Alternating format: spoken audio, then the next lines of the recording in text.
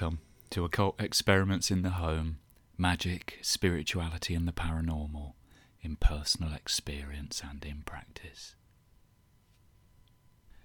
2 horrible paintings, horrible in the sense that they depict a horrific scene, both of them explorations of the same theme, both of them given the same title, Saturn Devouring His Son. The first by Peter Paul Rubens, a Flemish artist. It was completed in the year 1636. And the second by the Spanish artist Francisco Goya, thought to have been painted sometime close to 1823. Rubens' painting depicts Saturn as a old grey-haired man, stooped over, but somehow at the same time powerful looking, quite muscular.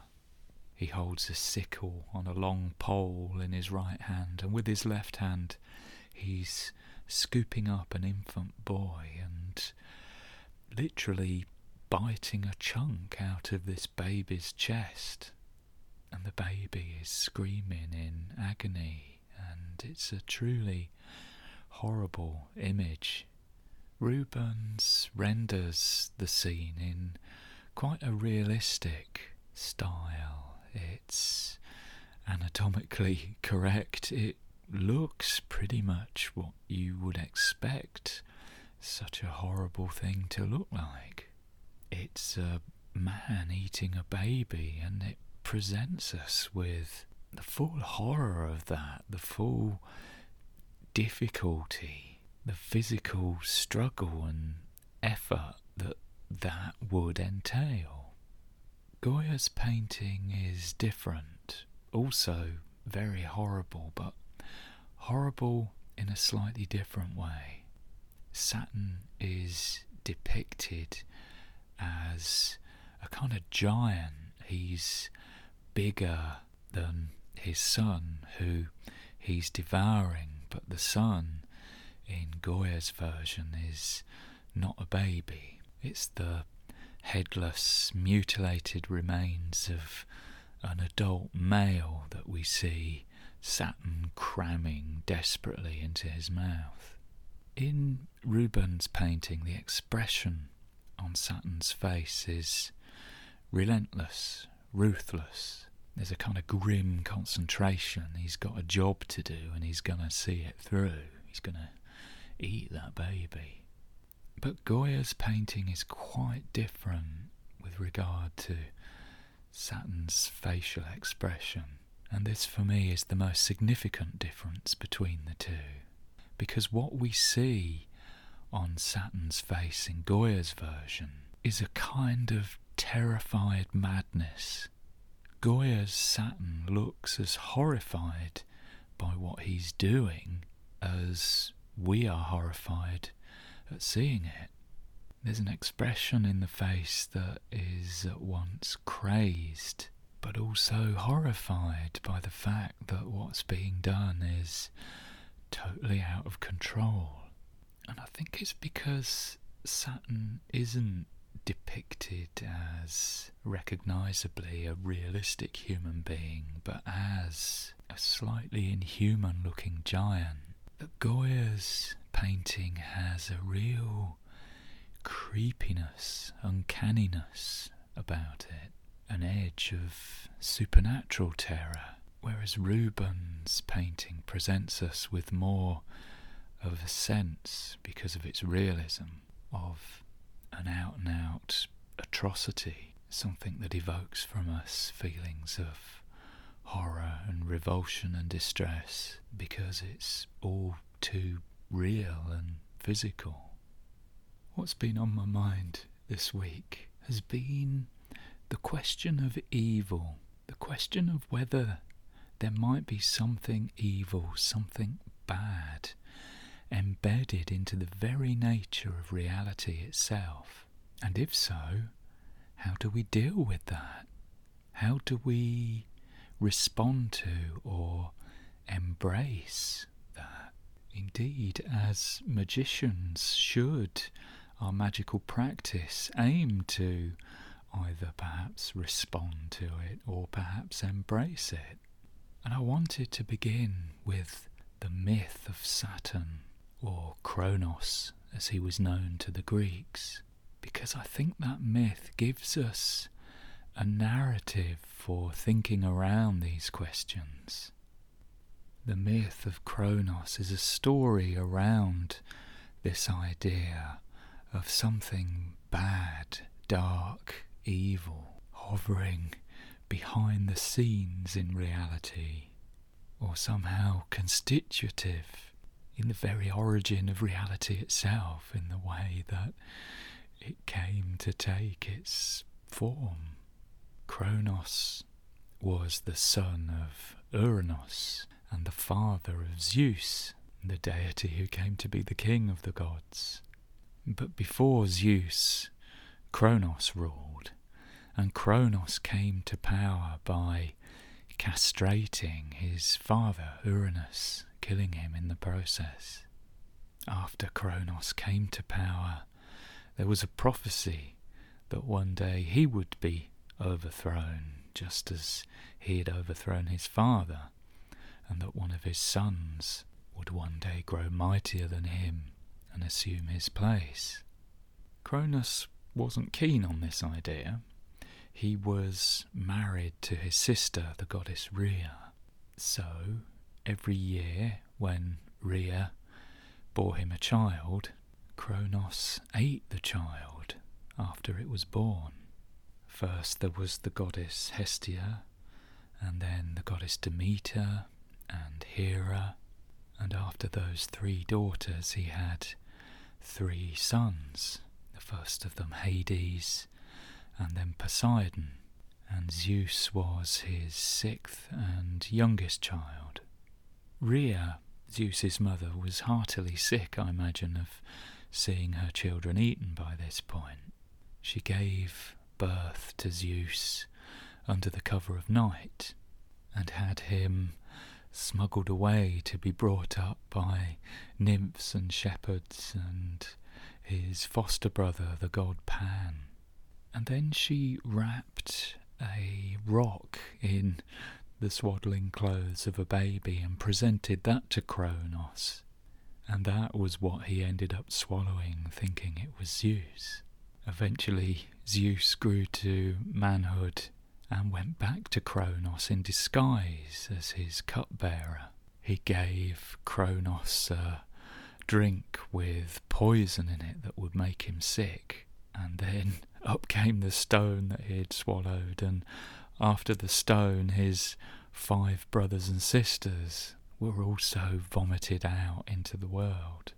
And then those 6 gods and goddesses, the Olympians, waged war upon Cronos and his allies, the Titans.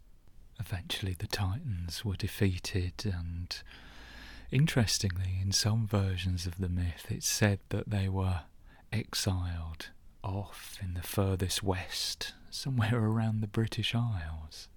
Who knows, maybe that's a part of the world where the influence of Cronos is still particularly felt.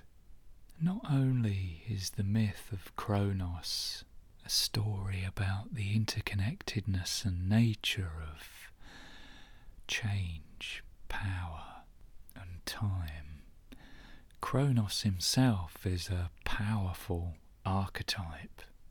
An archetype, I think, that has a powerful influence upon the world today, as if maybe something in the modern world were out of balance or weak, and Cronos is sensing an opportunity to make himself felt in the world again.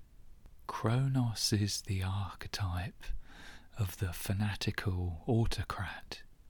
His tactic for holding on to and arrogating power is to obliterate the possibility of change.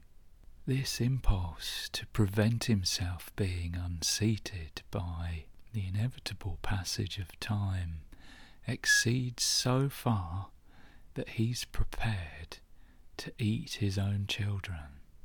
Cronos wants the future all to himself. He wants it to be all his own, rather than conferring a future upon the next generation or sharing the future with them. Instead, he consumes that generation, reincorporates his children back into himself. I don't think there could be a more graphic and macabre symbol than eating one's own children, denying life and a future to successive generations, which underlies this mindset that Cronos typifies, that cannot bear any relinquishment of power. Cronos is the shadow side of conservatism. Conservatism, in its true Burkean sense, isn't an ideology I personally subscribe to, but I can see how it makes sense to people. What it boils down to is you hold on to the good things from the past. You don't change them. You keep them the way they are so they can go on delivering their benefits. But who is it that gets to decide what's good and what isn't? Cronos rears his ugly grey head when those in power make the mistake of deciding that what's good for them is good for everybody. Over recent decades in the West, which, remember, is the place where Cronos was supposedly exiled to, we've seen the older generations accrue more and more of the wealth, whilst younger generations seem increasingly stripped of opportunities. Younger people no longer have the access to completely free education that I did. They no longer have access to stable employment opportunities. They're living with their parents for longer, and they're remaining financially dependent upon their parents for longer. There does indeed seem to be a dynamic unleashed in society that consumes the young for the benefit of the old. That smells suspiciously like Cronos. And there's a darker, even more disturbing aspect to this archetype. Over recent decades also, suspicions have grown and persisted of the possibility of some kind of organised network or institution in the upper echelons of society, among the great and the powerful in politics, business and the entertainment industry, of systematic child sexual abuse. This, too, it seems to me, stinks of Cronos. Recently I watched the documentary series Jeffrey Epstein, Filthy Rich on Netflix, which examined the crimes of this billionaire financier and prolific paedophile. One of the questions that Epstein's case leaves us with, I think, is just why? Why did he have that need to go out of his way to harm and injure the lives of so many young women and young girls? The police discovered in one of his houses false passports and some diamonds that suggested an escape plan. Evidently he knew that what he was doing could ruin him. Obviously the fact that it was wrong and harmful didn't seem to deter him, but even the knowledge that he could be ruined by it, not even a selfish motive seemed able to sway him either. There's something bad there, something bizarre and evil that seems entirely out of control and perhaps beyond any kind of rational explanation. What the archetype of Cronos maybe offers is at least a kind of template that we can set these kinds of inexplicably depraved behaviours against. Cronos, remember, deposed his father Uranus by castrating him. But once he'd assumed power, then there was the prophecy that one day one of his sons would do the same to him. Cronos consuming, appropriating, corrupting the lives of the generation that comes after him. It's a way of cancelling the future, ensuring that for him everything stays the same, he remains in power. But another way of describing this, perhaps, is Cronos is also attempting to escape karma. What he did to Uranus, he's not going to let happen to him. Cronos, fundamentally, is attempting to escape any responsibility and any consequences of his own actions. Cronos is a god, and for a time at least, by eating his children, he did shut down karma. He shut down the possibility of his own actions having any consequences for himself.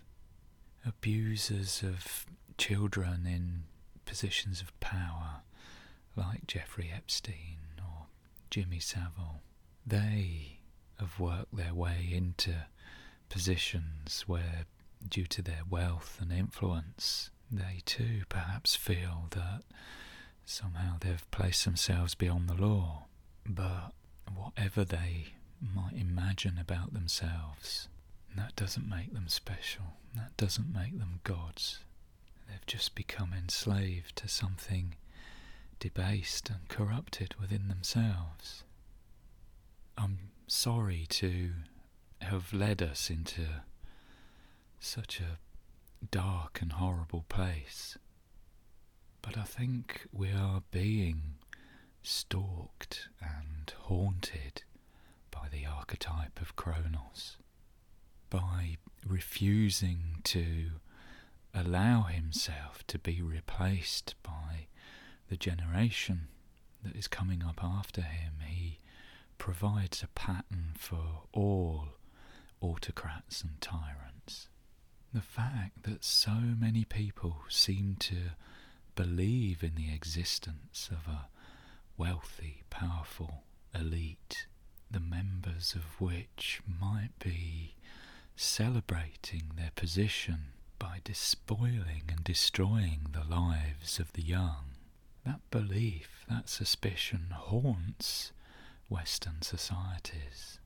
Unfortunately, it isn't completely without a basis in truth.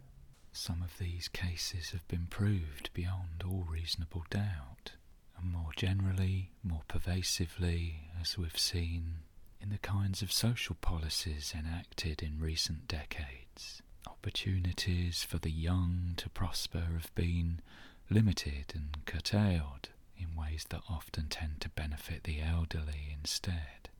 Who knows, maybe the archetype of Cronos has become so active in the face of a growing sense that there may be no future, or that the future is becoming increasingly hard to visualize.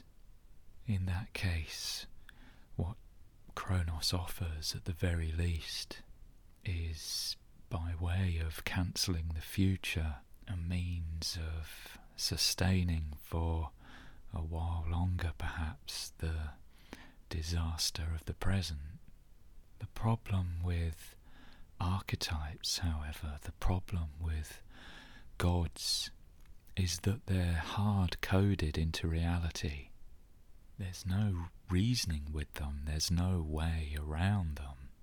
If we get too close to Cronos, we'll just become suffused by insanity and depravity and probably be destroyed. We can't bargain with gods. We can't persuade Cronos somehow to be a bit less like Cronos. the gods do what they do. They can't be anything other than what they are. In that respect, they're paradoxically perfect. It's only human beings that live in a world where things can be other than what they seem and things can become other than what they are. Having identified the presence of Cronos, it falls to us to marshal some kind of response to that. And this is maybe what we see in those paintings by Rubens and Goya. Two contrasting possible trajectories of response.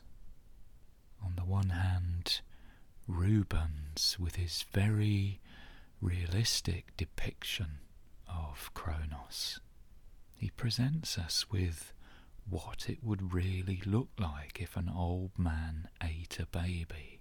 It's horrific, but it's almost as if he's saying, this is what it is. Confront it. Rubens is the approach, perhaps, that takes into account how the gods are hardwired into reality.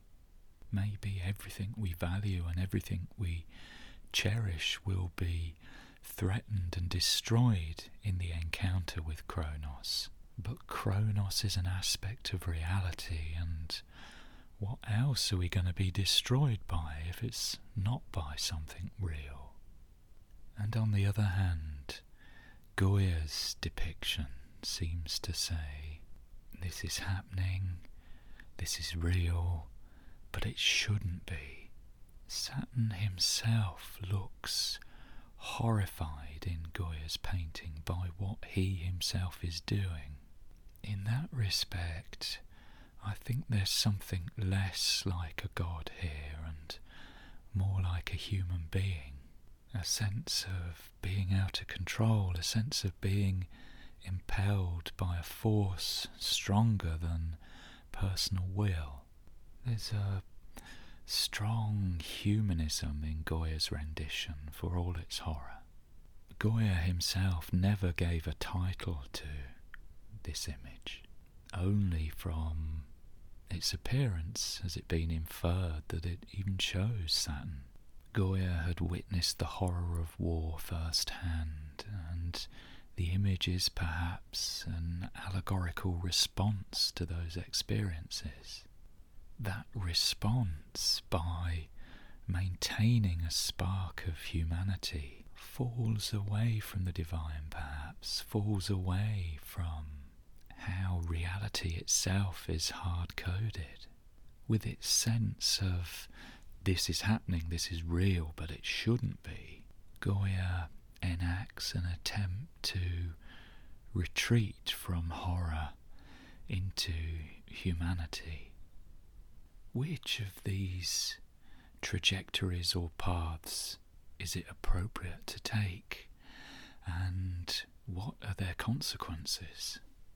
On the one hand, we're saying, this is awful, this is terrible, but it's real, and as such we must face, confront, and if we're destroyed, then so be it. Or on the other hand, we're saying, this is happening, this is real, and it's horrible, but it shouldn't be happening, and it's arising because something is wrong, and we need to put right that wrong. This must not be. Probably, instinctively, we're drawn more to one of these responses than to the other. One of them perhaps seems to us at first glance to be more ethical than the other. If that's the case, maybe take a step back for a moment and consider what we've got here are, in effect, two kinds of gestures. On the one hand, to confront and seek to engage. On the other hand, to repudiate and seek to negate. I think it's going to depend very heavily upon the specifics of a circumstance, whether one of those responses can be considered as being more or less ethical than the other. to probe more deeply into the nature of these two trajectories. I propose to get Kabbalistic for a while. We shall turn to the Tree of Life, which is supposedly a map of how the divine nature is progressively filtered and stepped down in order to give rise to what we perceive as everyday reality.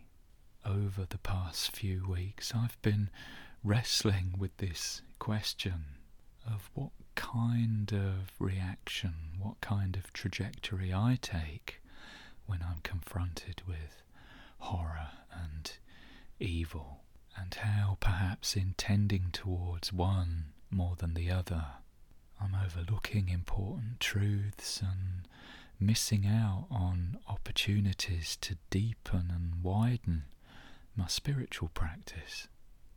A few weeks ago, I did an episode on the Hierophant, one of the cards in the tarot, sometimes, quite often, called the Pope. And in that episode I was exploring this archetype of a kind, compassionate male figure. The idea of a kind patriarch seems an oxymoron to us now. It's almost as if, as this figure has set below the horizon, the dark, malevolent figure of Cronos has assumed prominence instead. The tyrant, the abuser and destroyer of children.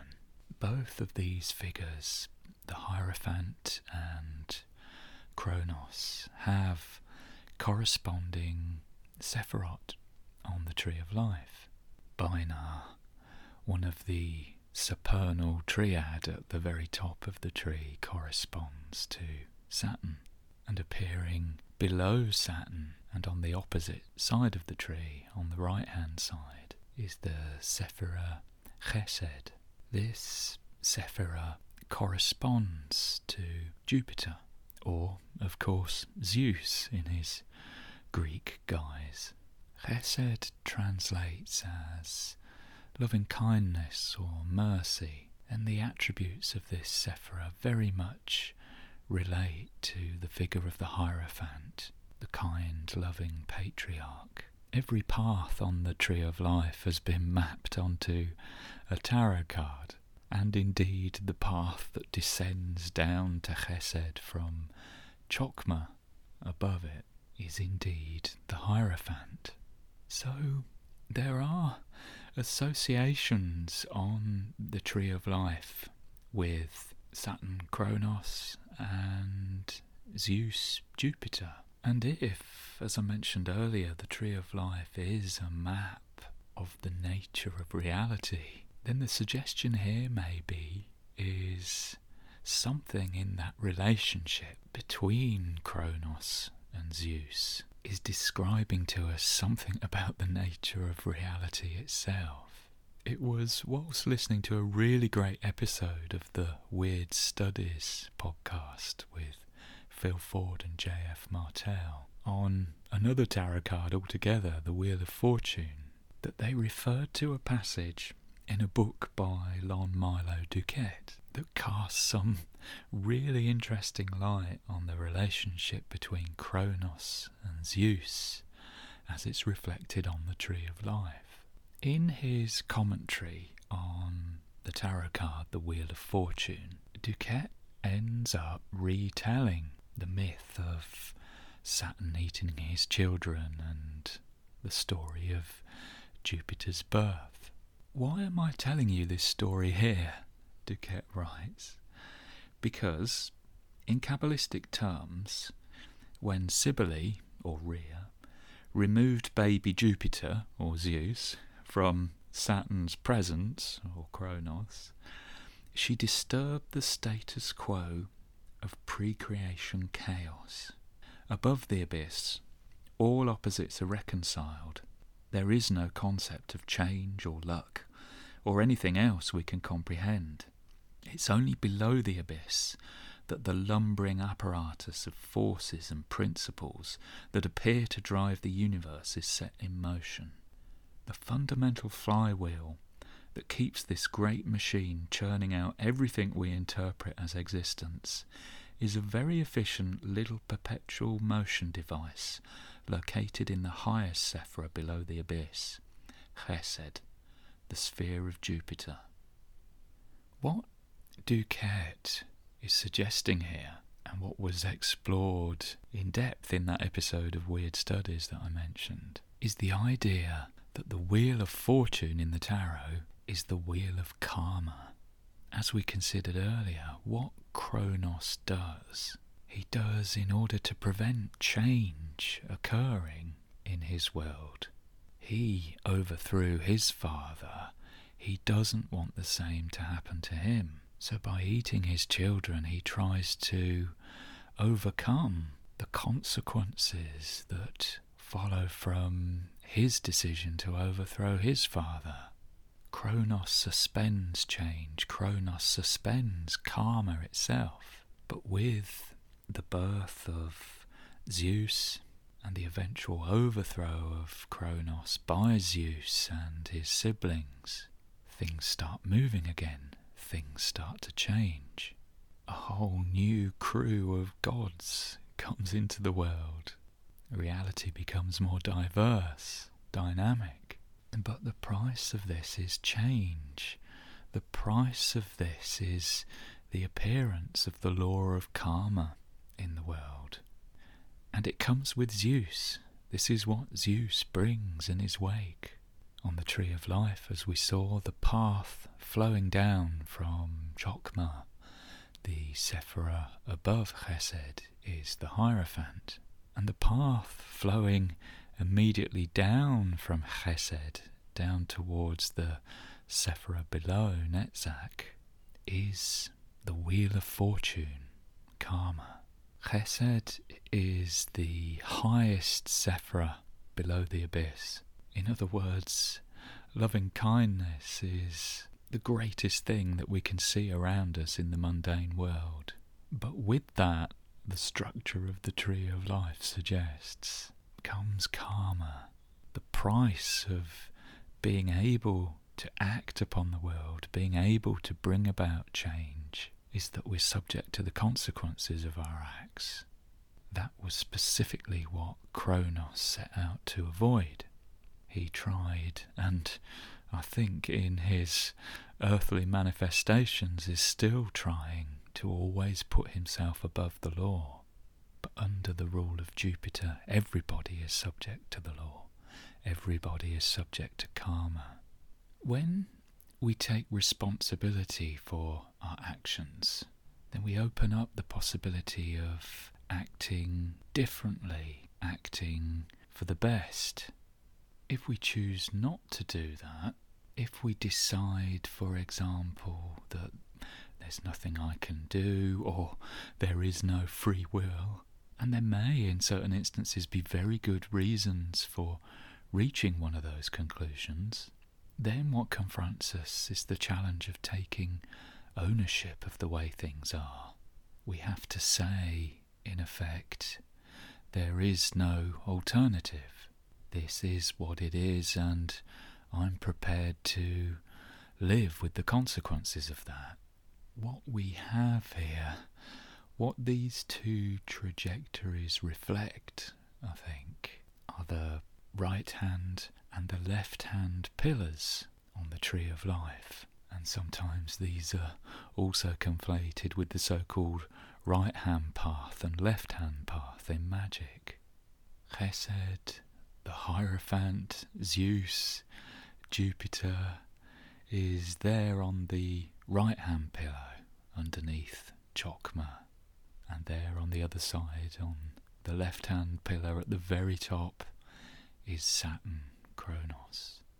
So Chesed on the right-hand side is taking influence down from Chokmah above it, and Chokmah is the very first, the very slightest manifestation of something which is being filtered down from Keter above it at the very top of the tree, which is pure emptiness. Chokmah is the inspiration, the intention towards something, the very first inkling of something manifesting, even before whatever it is that is going to manifest appears. And we see this echoed down in Chesed, which, as we saw, means loving kindness, as perhaps the act of blessing, which is a desire to bring goodness into the world that isn't there yet. So taking its energy down from Chokmah, Chesed echoes into the world the impulse to bring something good in that as yet hasn't arrived. That we might see as the essence of loving kindness. Zeus, Jupiter, the Hierophant, these are figures that bestow their blessings upon humankind, that bring something into the world other than that which is already there. So let's bring our attention over to the left-hand side and see what's going on there. At the very top of that left-hand pillar sits Bainar, which corresponds to Saturn, Cronos. Bainar is receiving the divine energy down from Keter through Chokmah. So if Chokmah in the process of manifestation we think of as something like an intention or an inspiration, then Bainar is the first point at which something takes form. An intention or an inspiration will generally give rise to a thought or a plan or an idea. Whatever it's going to be finds an initial form in the mind of the person who's going to produce it. And it's that sense of a first capture of something into a perceptible form that Bainar is all about. As well as being strongly associated with Saturn, Cronos, Bainar is also strongly associated with the feminine, because it is the first step, the first inkling of materiality. It's the womb, it's the matrix from which something physical will eventually be created. The influx of divine manifestation proceeds down from Bainar to the Sephira named Geburah, which sits in the left-hand pillar directly opposite Chesed. Geburah is translated as strength, and it corresponds to the god Mars, or Ares in the Greek, the god of war. It's very much the opposite to Chesed, and sometimes the left-hand pillar and the right-hand pillar are known respectively as the pillar of strength and the pillar of mercy, due to the central position that Geburah and Chesed occupy respectively in each. With regard to correspondences with the tarot, in the left-hand pillar, the path flowing down from Bainar to Geburah corresponds to the Chariot, and the path that flows down from Geburah to the Sephira below, which is Hod, corresponds with the Hanged Man. So on the other side of the tree, the right-hand pillar, the tarot cards that we see there suggest that moving down this pillar is about pouring blessings into the world, as suggested by the Hierophant, and about negotiating with the consequences of one's actions, as suggested by the Wheel of Fortune. On the left-hand side, it's a very different picture. The Chariot suggests riding into battle, putting on your armour and prevailing, defending, contending and refusing to submit. And the Hanged Man is a card that suggests an arduous ordeal, suffering, a situation in which we're really testing our capacities, our ability to endure and very possibly being radically changed in the process of that. So, returning to some of those main questions that we set out to explore, Binar, Saturn, Cronos seems to be a very dark pattern, a very dark dynamic that's built into the fabric of the way things manifest. It's about what happens when things gain a particular form, but then the forces involved want to hold on to that form, prevent it changing, becoming anything else, to hold on to the power of that form, which entails a cancellation of the future, the consumption of whatever tries to rise up against the present form. And this seems to be an archetype that's very active, very persistent at the present time. We can turn to the Tree of Life, and you can use the Tree of Life to explain absolutely everything.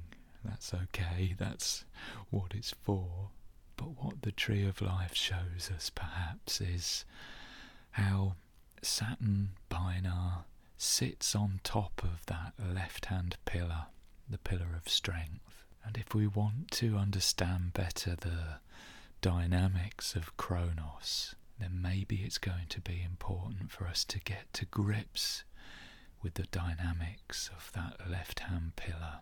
Everything I've talked about so far in this episode has its place on the Tree of Life. Everything plays its part in the process by which material reality unfolds from the divine. There's nothing evil or illegitimate about any of this, although I think we all have different temperaments and preferences, and I think maybe we do find ourselves strongly predisposed towards viewing things either from the side of the pillar of mercy or the pillar of strength. I think what I've realised over the past weeks, and what I think is very clearly reflected in the themes that I've explored in recent episodes, is how I'm very much a right pillar sort of person. My inclination is to believe that the world is not as good as it could be, and I incline towards the idea of bringing more goodness into the world, either by making it other than what it is, or bringing that in from somewhere beyond the world. That makes me a bit of a transcendentalist, and it also makes me very sad, because at the moment there aren't as many signs as there could be, perhaps, that change is going to come, or that change is even possible. Recently I've been reading the writings of the philosopher Nick Land, who comes at these questions from a very different perspective from my own, and who espouses views that I really couldn't go along with. Yet I found his writing really useful as a way, I hope, of gaining some insight into that left-hand pillar approach. Land is regarded as one of the founders of a branch of political philosophy known as accelerationism. The idea behind this is that capitalism is an aspect of nature, perhaps not completely of human nature, but a kind of dynamic at work in reality, a kind of agent of change, perhaps the only significant agent of change. The idea behind accelerationism is that we engage with capitalism not by resisting it or trying to replace it with something else, because there isn't anything else, but instead by stoking it up, exaggerating it, taking it to its extremes, And maybe then it will collapse under its own weight and something unthinkable will come along. Or maybe it won't and we'll all be destroyed by it. But given that there seemed to be no viable alternative, then that was going to happen anyway. One of Land's essays has the title A Critique of Transcendental Miserabilism. And it's very much my perspective, I think, the right-hand pillar way of looking at things that he's contending with here. He writes, "What transcendental miserabilism has no right to is the pretense of a positive thesis.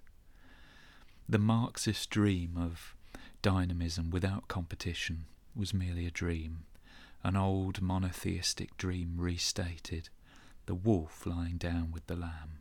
If such a dream counts as imagination, then imagination is no more than a defect of the species, the packaging of tawdry contradictions as utopian fantasies, to be turned against reality in the service of sterile negativity.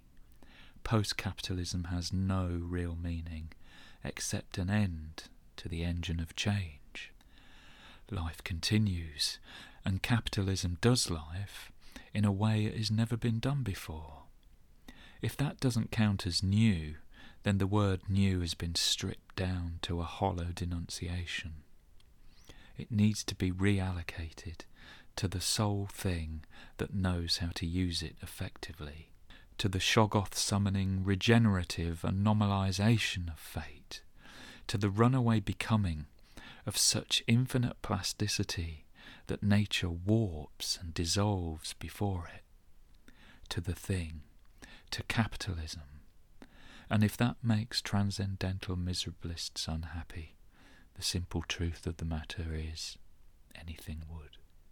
There are some references in that passage to the writing of H.P. Lovecraft, and Lovecraft's vision of a world in which humanity is a bit of a blip, a bit of a aberration in the face of the gigantic and ancient great old ones who are destined to return to their rightful place on earth and enslave or destroy us all. That Lovecraftian outlook really informs the anti-humanism that characterises Land's perspective and the perspectives of other accelerationist thinkers and writers.